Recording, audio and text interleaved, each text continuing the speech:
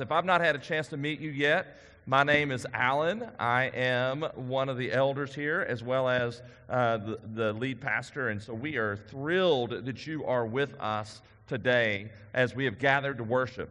Even as I say that, I want to remind us that when I say we've gathered for worship, that is a true statement.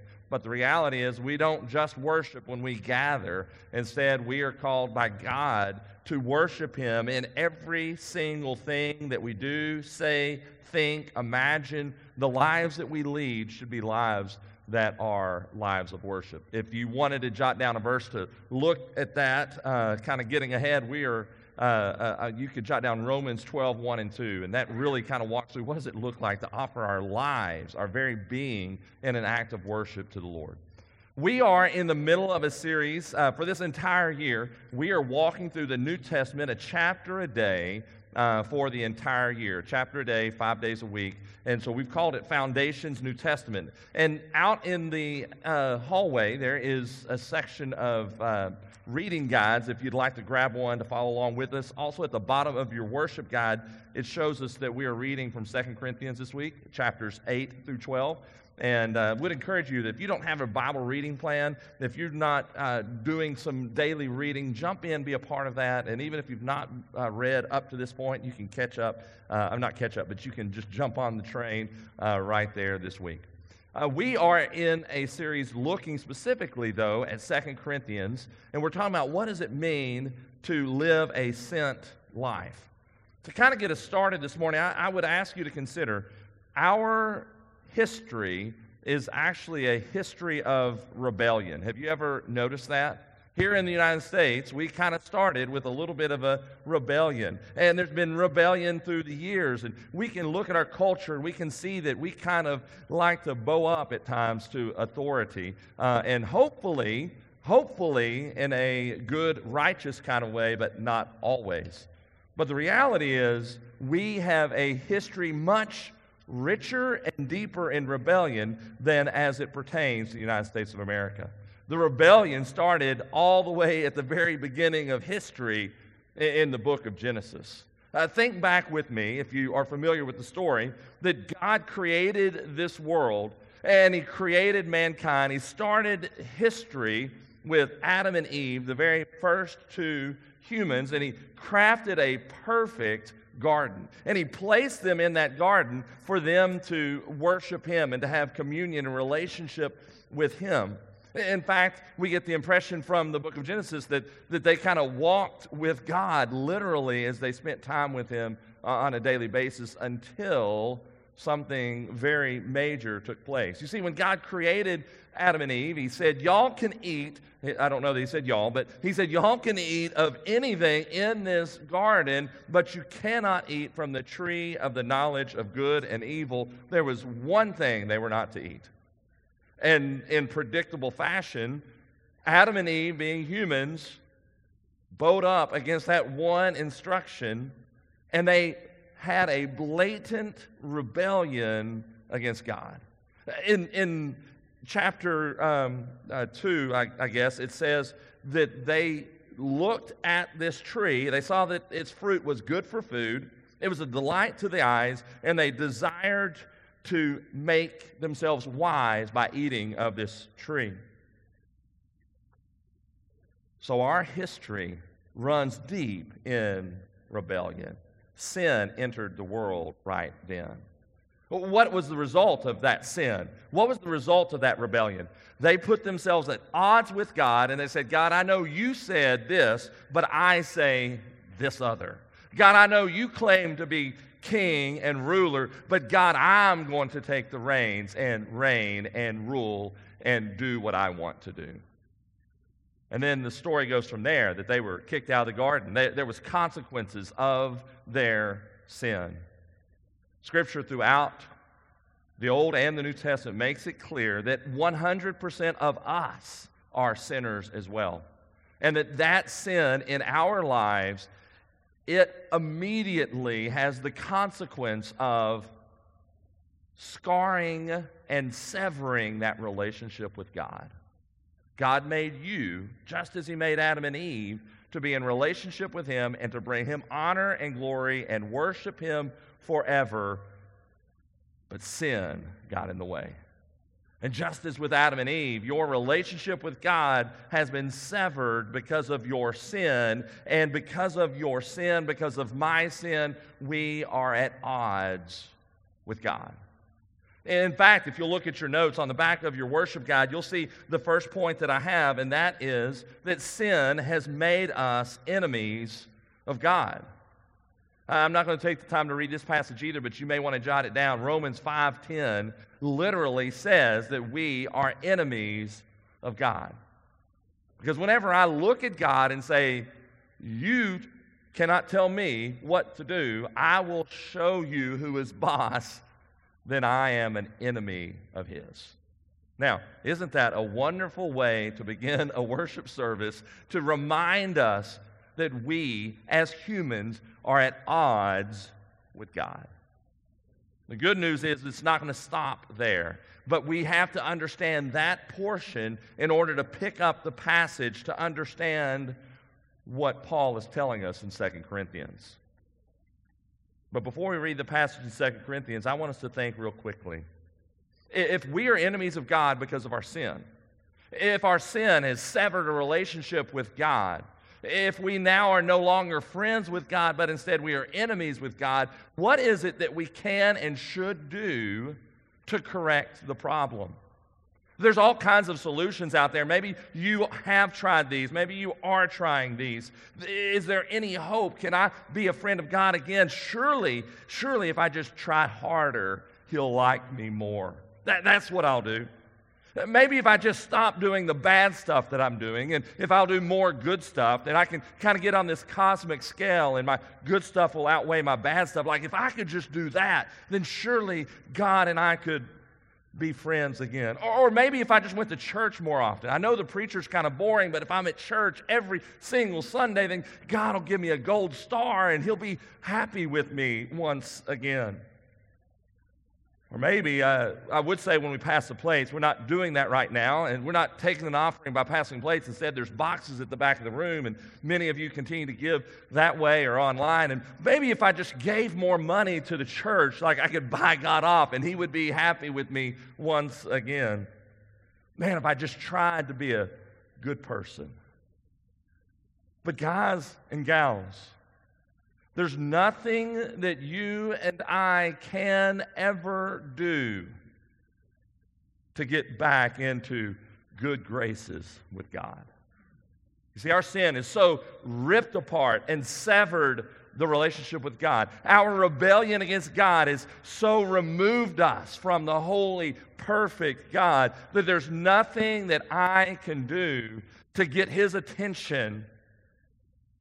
There's nothing I can do to live up to His standard.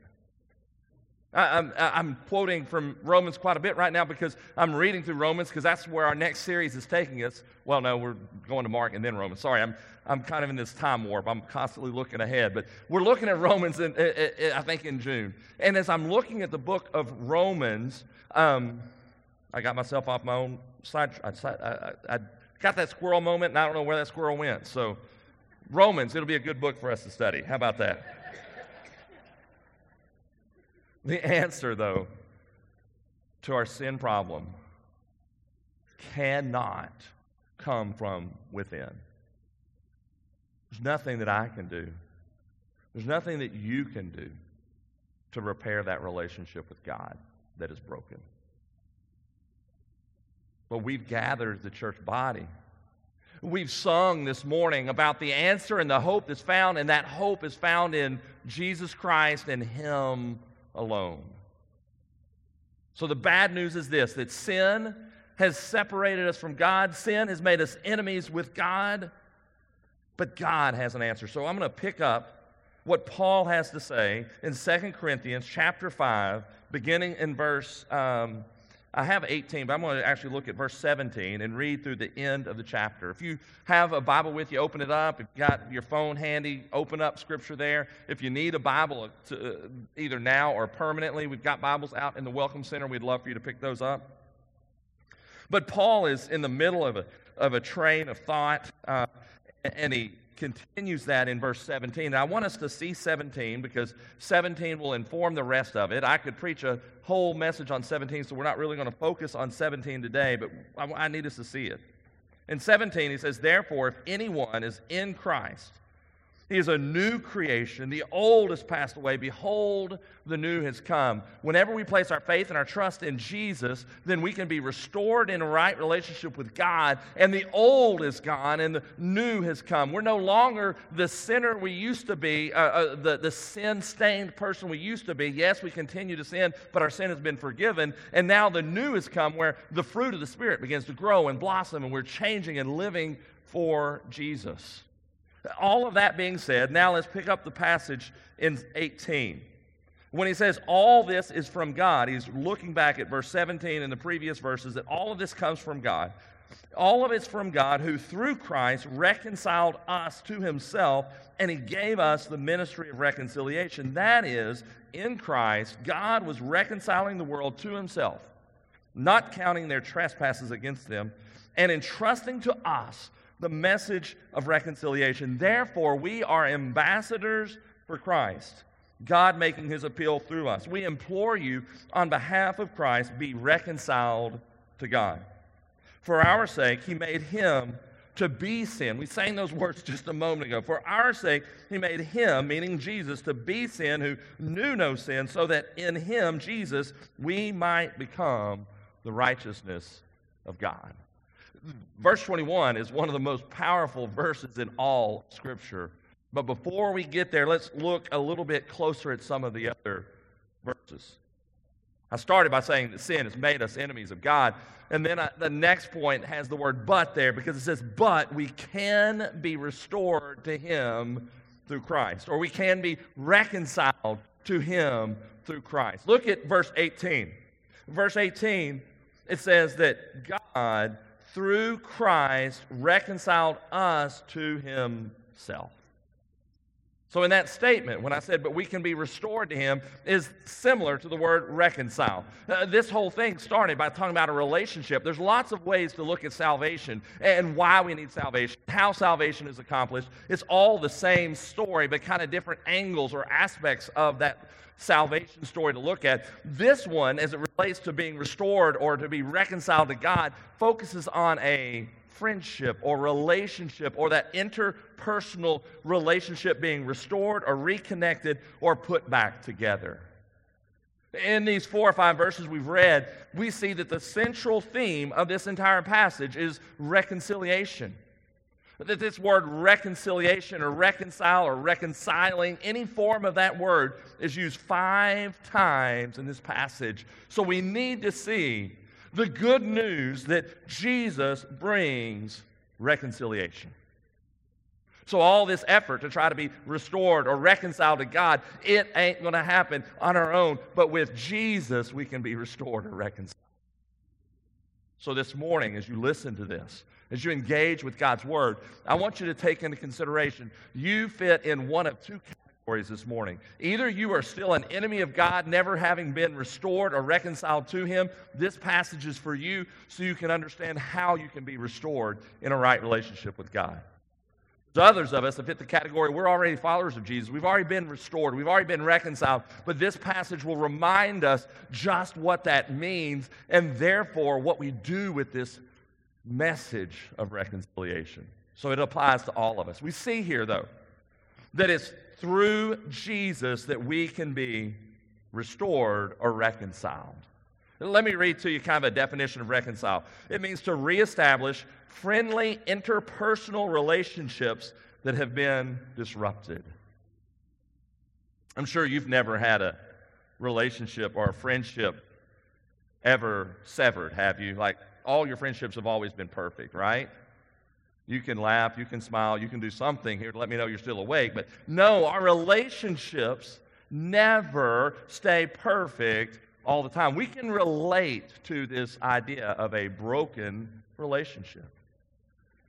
In this with God, though, it's like amped up 1,000,000 times higher. This brokenness that exists because of our sin before God. I wanted to read to you a couple of other translations. Actually, one's a translation, the other's a paraphrase of verse 18. When in the ESV it says that Christ, in 18 it says that God through Christ reconciled us to himself. The New Living Translation says that God has through Christ brought us back to himself. The Message, which is not a translation but a paraphrase, says that God had settled the relationship between us and him through Christ. So this describes what Christ has done for us, that he makes it possible for us to be restored into a right relationship with a holy, perfect God. I mentioned a moment ago that all of us can relate to broken relationships with humans, right? I've got a news flash with you, or for you, not with you, for you. Those broken relationships with friends, it's not 100% the other person's fault. You bear responsibility for the issue as well. I'm not talking about abuse. I'm not talking about some horrible crime. I'm talking about just interpersonal relationships that go awry. You own a portion of the brokenness, right? Both people do. But this relationship with God is unique. When it says that God, through Christ, we must always understand that 0% of the fault lies with God. 100% lies with us, and yet God takes the initiative to invite us into a relationship with him. So many times, it's hard for us in relationships to seek reconciliation if we feel like the other person has wronged us. We think it's his or her job to come to me, and then maybe it can be made right. Thank God he did not wait on that for us. Instead, he actively initiates the reconciliation process. He does 100% of the work. It's a free gift to us as he has sent his son to die for our sins. And he's the one who gives us the grace and the faith that we need to accept that forgiveness of sins. See, God initiates the reconciliation. He does all the work, even though he had done no wrong. It's impossible for us to make peace with God. The only way that we can be at peace with God is because he offers a way, and he provided that peace that we need. And that peace is offered through the life, the ministry, the death, and the resurrection of Jesus Christ. Before we move on to the next one, I want us to look at the beginning of verse 19.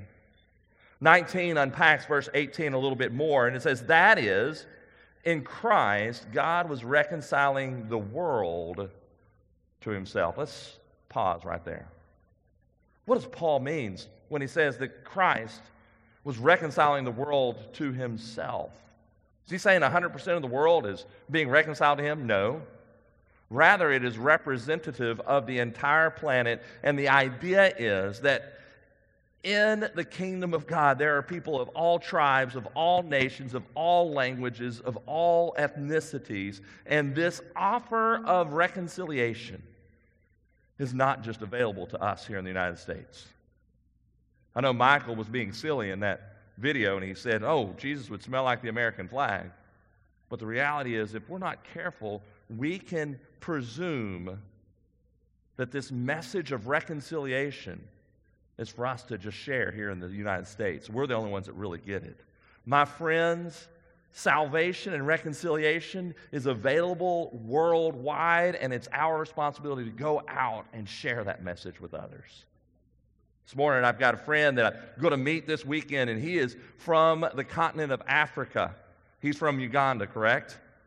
And the message that he shares in Uganda, the message we share here in the States, the message that we need to share in Central America and South America and Europe, every corner of this planet should be the same consistent message that reconciliation is only available through Jesus Christ.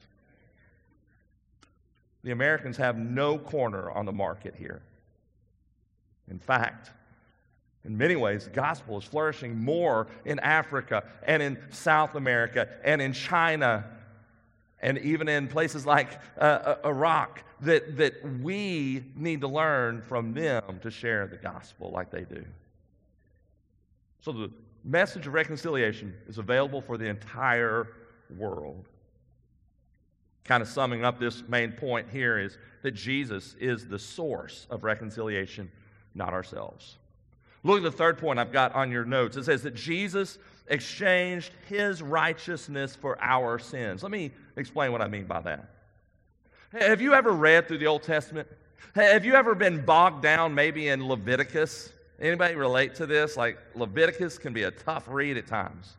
And as we read through Leviticus, we read about offering after offering, sacrifice after sacrifice, all the explanations. Am I supposed to wave an offering? Am I supposed to burn it to smithereens? Am I supposed to just simply present it? Like, am I supposed to shake it around? Am I supposed to bring a lamb or a goat or a turtle dove? Like, what? I don't even know what a turtle dove is. What am I supposed to bring to offer to God? And it's so far removed from us, right? But the reality is, Leviticus lays the groundwork for what we're reading here in 2 Corinthians and what we experience through the life, ministry, death, burial, and resurrection of Jesus in the Gospels, because every time they would come into the temple and they would present an animal and they would say, "Here you go, priest, I'm a sinner and I need my sins forgiven." What would the priest do? The priest would symbolically place his hand, or literally place his hand, and symbolically transfer the sins of the people or the person onto an animal that was innocent. The guilt of the person would be transformed kind of figuratively, metaphorically, to something else that had not committed the sin. What kind of offerings were they to bring? Were they supposed to bring the crippled, the lame, the blind? No, they were supposed to bring the perfect, unblemished offerings. Why is that? Because God was pointing to what his plan was all along, that the animal itself would not be able to forgive them their sins, but instead that Jesus Christ, the Messiah, the Christ, the promised one, the anointed one, would come, and when he came, the sins of the world would be placed on him. That just as that lamb or that bull was perfect or unblemished, Jesus literally is perfect, and he had no sin, and yet our sin was placed on him, and therefore our sin was transferred to him, and his righteousness, his purity, his holiness is then transferred to us. Does that make sense? It's almost like this perfect trade, if you will. I don't know if you keep up with the NFL, but I know that if you do, you keep up with the Cowboys because they're God's team. And we're at this season where they're doing this draft thing and they're trading players and all this. I've got a real good friend that sometimes cheers for this team up north called the Vikings, and my team, the Cowboys, back in the 90s did the most perfect thing ever. They gave them one player who was a good player, and the Cowboys got 743,000 picks in return. The Vikings made a dumb move. The Cowboys got the right move, and they ended up with all of these NFL stars, and the Cowboys actually won a Super Bowl because of the Vikings taking this really dumb trade. Talk to Scott Logan after the service. He'll tell you all about it. It's true. Amen, bro. The reason I say that is not to bore you with stupid NFL stuff that really doesn't matter in life. But what I am saying is that transfer took place, and in all sincerity, the Cowboys got the better deal, and the Vikings got very little return. Now multiply that to infinity. Jesus took our sin. We transferred our sins onto him, and in return, we get his righteousness if we place our faith and our trust in him. We fare much, much better than the Cowboys did out of that deal. Our best is filthiness and dirty rags, and our sin is transferred to Jesus. And it says that in result or in return, we receive his righteousness. Look at verse 21 again. In verse 21, for our sake, he, meaning the Father, made him, meaning Jesus, to be sin, who knew no sin, so that in him, Jesus, we might become the righteousness of God. Guys, I want you to hear this.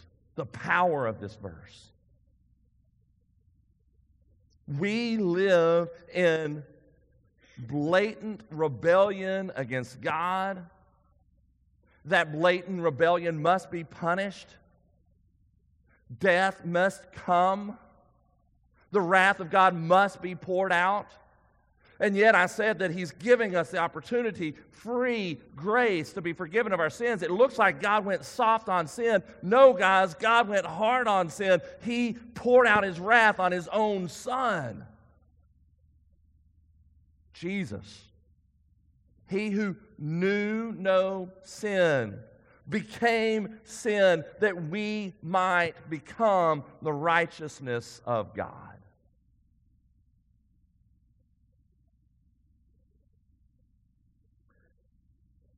I remember when I was working at a daycare.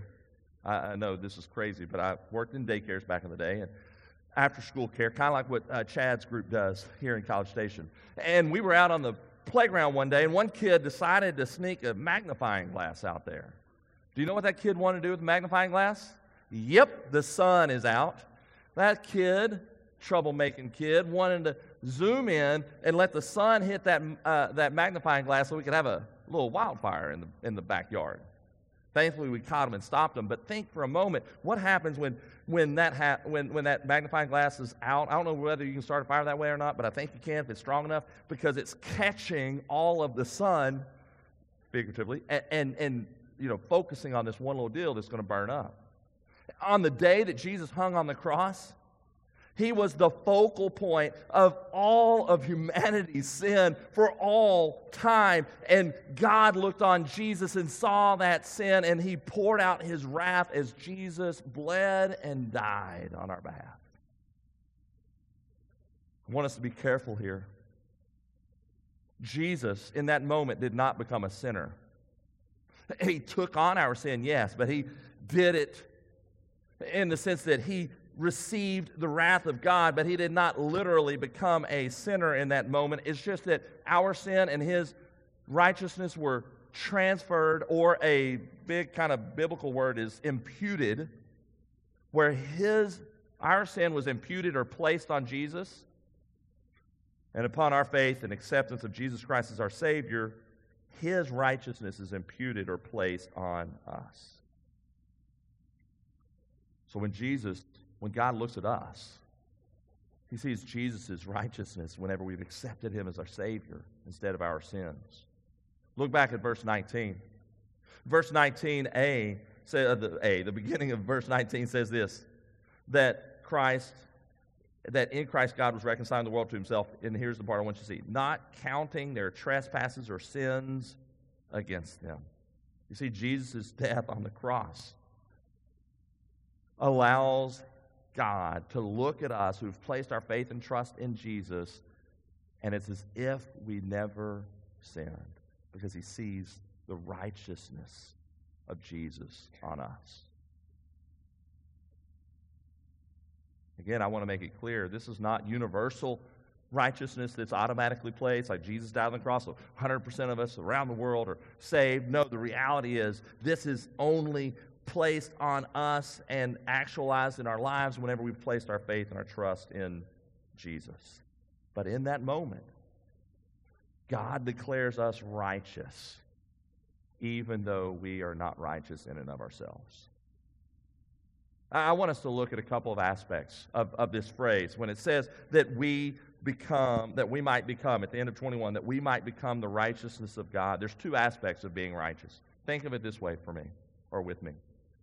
There's two ways that you and I, if we're followers of Jesus, can and should be righteous. The first primary way that we are righteous is the fact that we are made righteous, where we have become righteous because of a legal declaration when Christ's righteousness was imputed or transferred or exchanged to us. So positionally, those of us who have trusted in Jesus, even though we are not literally righteous, we are as if we are righteous because Christ's righteousness has been placed on us. But we shouldn't stop there, right? Like the second aspect of righteousness is a righteousness of what we are becoming. It's this expectation that our status of being righteous will now cause us to increasingly actualize that righteousness in our conduct, in our lives. What I mean by that is, if I place my faith and my trust in Jesus, then he declares me righteous, and therefore I am in right relationship with God. But even after that moment, he's calling me to actualize that in my life as I'm allowing the Holy Spirit to work in my life in such a way that I'm becoming more and more and more like Jesus by his work inside of me. All too often, we as followers of Jesus continue to walk in the flesh. We continue to live our lives as if we want to be part of what's fun and what we want to do and calling our shots. I was talking with one of my friends in the church Friday morning in my office, and we were talking about what is it that we feed our soul with? Do I feed my soul with the nonsense of what the world has to offer? And in that sense, then I'm not living a righteous life. But am I feeding my soul with God's Word, with prayer, with Bible study, with community, with being a part of a D group or a hope group or doing ministry or seeking His presence, sitting in His presence, worshiping Him, not just on Sunday morning? If I'm doing those things, then the Holy Spirit is at work within me, welling up within me His righteousness, where He's still doing the work in me, but I'm becoming more and more righteous. So guys, gals, let's celebrate the fact that we can experience the righteousness of Christ by what He did for us, but we need to acknowledge that we have a role or a responsibility to begin to live out that righteousness in our daily lives as well. So, we see that the means of our reconciliation is the work of Christ through His exchange of His righteousness for our sins on the cross. And then now, what does that mean for us? Let's look at the last point. Now, He is sending us out to proclaim the message of reconciliation. At the end of verse 19, in verse 20, it says this, that He has entrusted to us the message of reconciliation. Therefore, we are ambassadors for Christ, God making His appeal through us. We implore you on behalf of Christ, be reconciled to God. Look at several phrases that are here.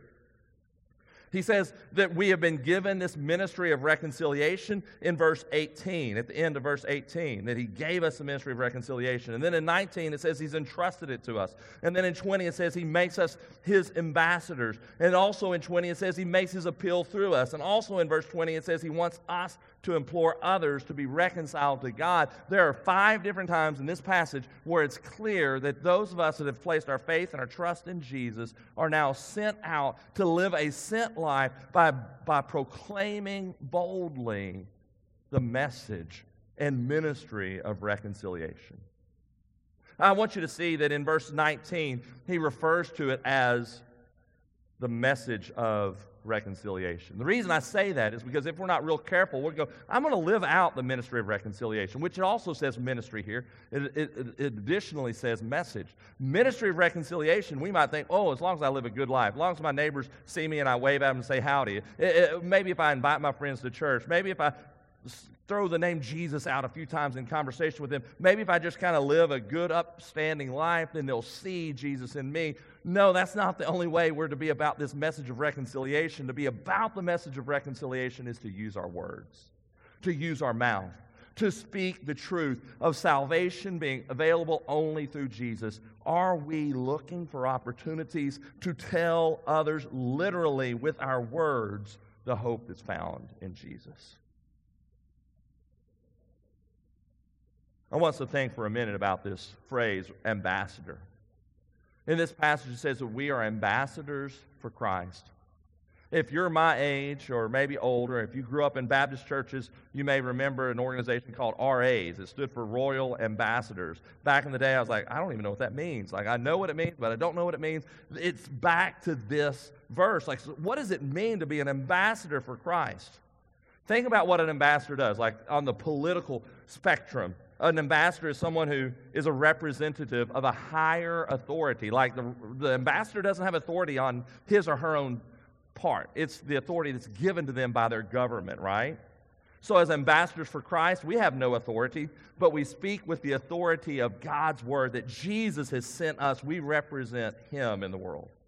Here's another aspect of an ambassador. An ambassador typically lives in another country, right? They don't live in the country where they're from or where their citizenship is. Oftentimes it's in a place where they speak a different language, different culture, different experiences. The reality is that an ambassador is living in a foreign place, not their homeland. We as ambassadors of Christ live on this earth, live in this country, and ultimately we're not a citizen of Texas or ultimately a citizen of the United States. Ultimately we are a citizen of the kingdom of God, and as ambassadors of Christ we must remember that first and foremost. That we are living in a foreign land and that we should stand up for kingdom principles. And then one other aspect of an ambassador, he or she will speak on behalf or upon the authority of the ruler. Anytime an ambassador represents the United States of America, he or she is representing what the president and those that are in charge are kind of telling them to share. And so the reality is that whenever you and I are ambassadors of Christ and we tell the message of the hope of reconciliation through Jesus Christ, the message that we're proclaiming has no authority because of what we say, but because of who sent us on this mission, and that is God. It's His message, not ours.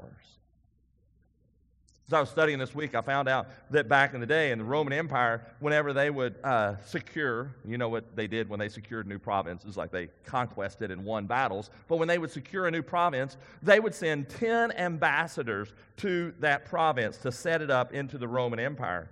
And when they came there, their job was to arrange the terms of peace and to draw up a constitution, and they were responsible for bringing these others into the family of the Roman Empire. And the reality is that as ambassadors of Christ, it's our job and our responsibility to take the terms of a peace treaty that is available only through Jesus Christ to the world and share that peace treaty with the world so that they can be welcomed into the family of God, so they can be kingdom citizens, and that is what God is calling us to do.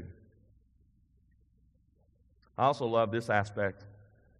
Whenever it says that we are to make His appeal, we're to make God's appeal to the world, it almost feels like we're like threatening the world because God's angry at the world and all of that. But here's the cool thing. The word in Greek for making His appeal is the word called parakaleo, and that word means comfort. In fact, if you read chapter 1 of 2 Corinthians, it says that word over and over again, that we're to comfort those who have affliction. It's the same word. So whenever we make an appeal to the world, we are trying to comfort them with the good news of Jesus Christ. And so God is not up there with His hands on His hips. Instead, God is there with His arms wide open, ready to be gentle and receive those who would come to Him for forgiveness of sins, to be restored in right relationship with Him. You see, God doesn't make unfair demands for our relationship to be restored to Him. He makes a free, grace-filled demand. Accept Jesus as your Savior, and you'll be restored to me. There's no, and do this, and pay me back, and I'll hold it against you forever, and this, and this, and this. No, it's a pure invitation to reconciliation. Guys and gals, that's our job, is to go out and proclaim this message to others. And so the question is, how could I do that? How could you do that? You might want to jot these ideas down. Here's what I came up with this week. It's nothing new, it's nothing original, it's nothing rocket science, but hopefully it's tangible for you. How can I be the message or bring the message of reconciliation to those around us? Here's what I thought of. What if we started in our neighborhood? I know what some of you are thinking, hey, I don't live in a neighborhood. Stay with me, I'll get to you in a second. But many of us in College Station, Bryan, live in a neighborhood. So what if we started in our neighborhood?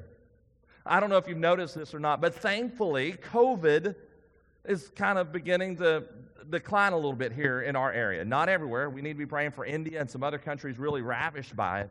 But kind of that's on the, hopefully, downward trend a little bit right now.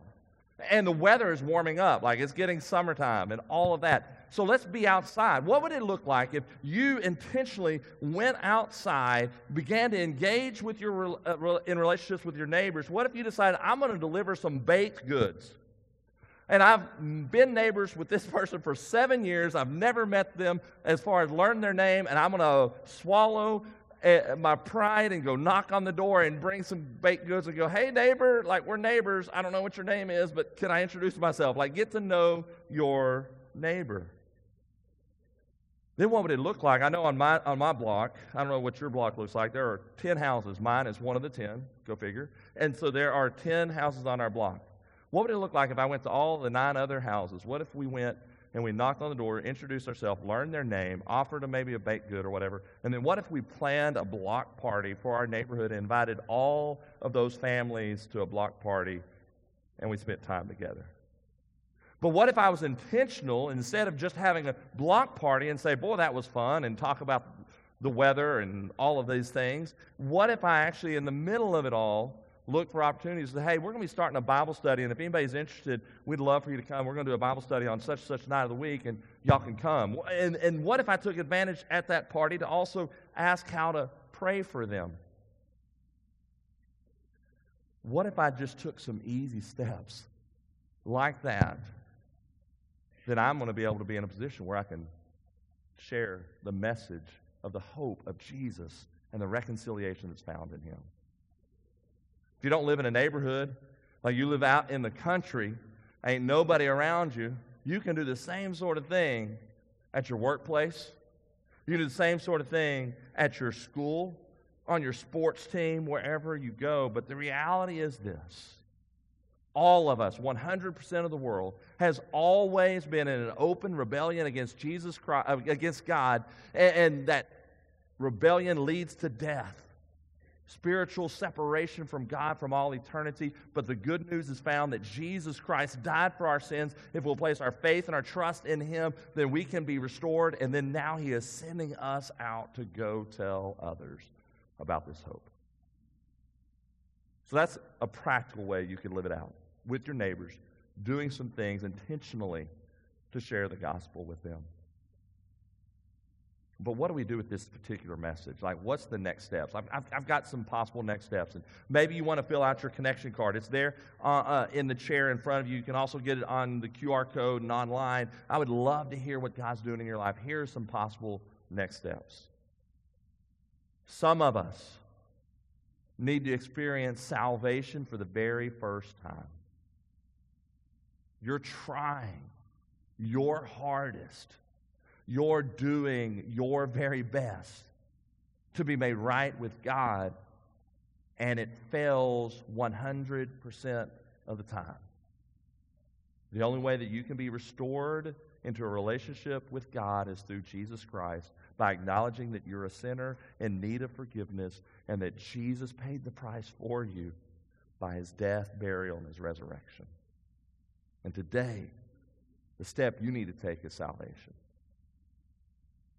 There's others of you, the next step you need to take is to worship God and to have profound gratefulness for the truth of verse 21, that for our sake He made Him to be sin who knew no sin, that in Him we might become the righteousness of God. You're a follower of Jesus, but you're taking it casually, and you need to stop and worship Jesus Christ this morning and say, thank you, thank you, thank you for dying for my sins.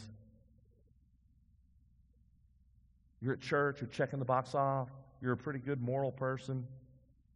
But you need to be more sincere about your faith with Jesus. I was talking this morning with one of our church members about somebody else that's a part of our church family. And here's the phrase that came out of his mouth, and I couldn't agree more about the person we were talking about. He said, that dude just loves Jesus.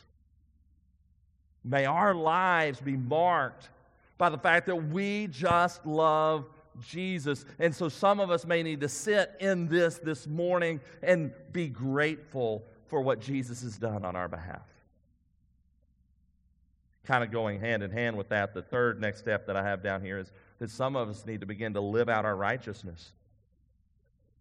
Like, we're a believer in Jesus. We're grateful for the righteousness that He gave us. But we're doing absolutely nothing to become more and more like Jesus. We're not active in our faith. We're not growing in our faith. We're not feeding our soul with the things of the Spirit. We're not spending time with God. We're not reading God's Word. We're not doing anything to seek to live for Him. And I'm not saying we do it in our own strength, our own power. It's God doing His work through us. But we also have to step up to the plate and say, God, I'm an open vessel. Use me. Are you growing in your faith? And then the next step that I have written down here is to embrace and proclaim the message of reconciliation. Maybe you're growing in your faith. You're not a perfect Christian, but you're becoming more and more righteous. But the reality is you're not proclaiming that gospel message to the world who needs to hear it. It's not the job of the missionaries. It's not the job of the pastors. It's not the job of the elders. It's not the job of the deacons. It's not the job of the Hope Group leaders. It's not the job of the ministry leaders. It's the job of all of us that are followers of Jesus Christ. We have been entrusted with this message of reconciliation. What are we going to do with it? Let me pray for us. God, thank you. Thank you that you sent your Son, who knew no sin, to become sin, that we might become the righteousness of God. God, I pray that you would use these next few moments, that you would allow us to respond as you lead us, that we would follow you, that we'd say yes to salvation, that we'd say thank you for your amazing price that you paid for us, that we would say yes to becoming more righteous and being more sincere and growing in our faith, that we'd say yes to proclaiming the gospel message of reconciliation to the world around us, that we would say yes to you, and that we would do this together as a church family. Lead us in this moment. May we not walk out of here unchanged. It's in Jesus' powerful name we pray. Amen. Would you stand with us?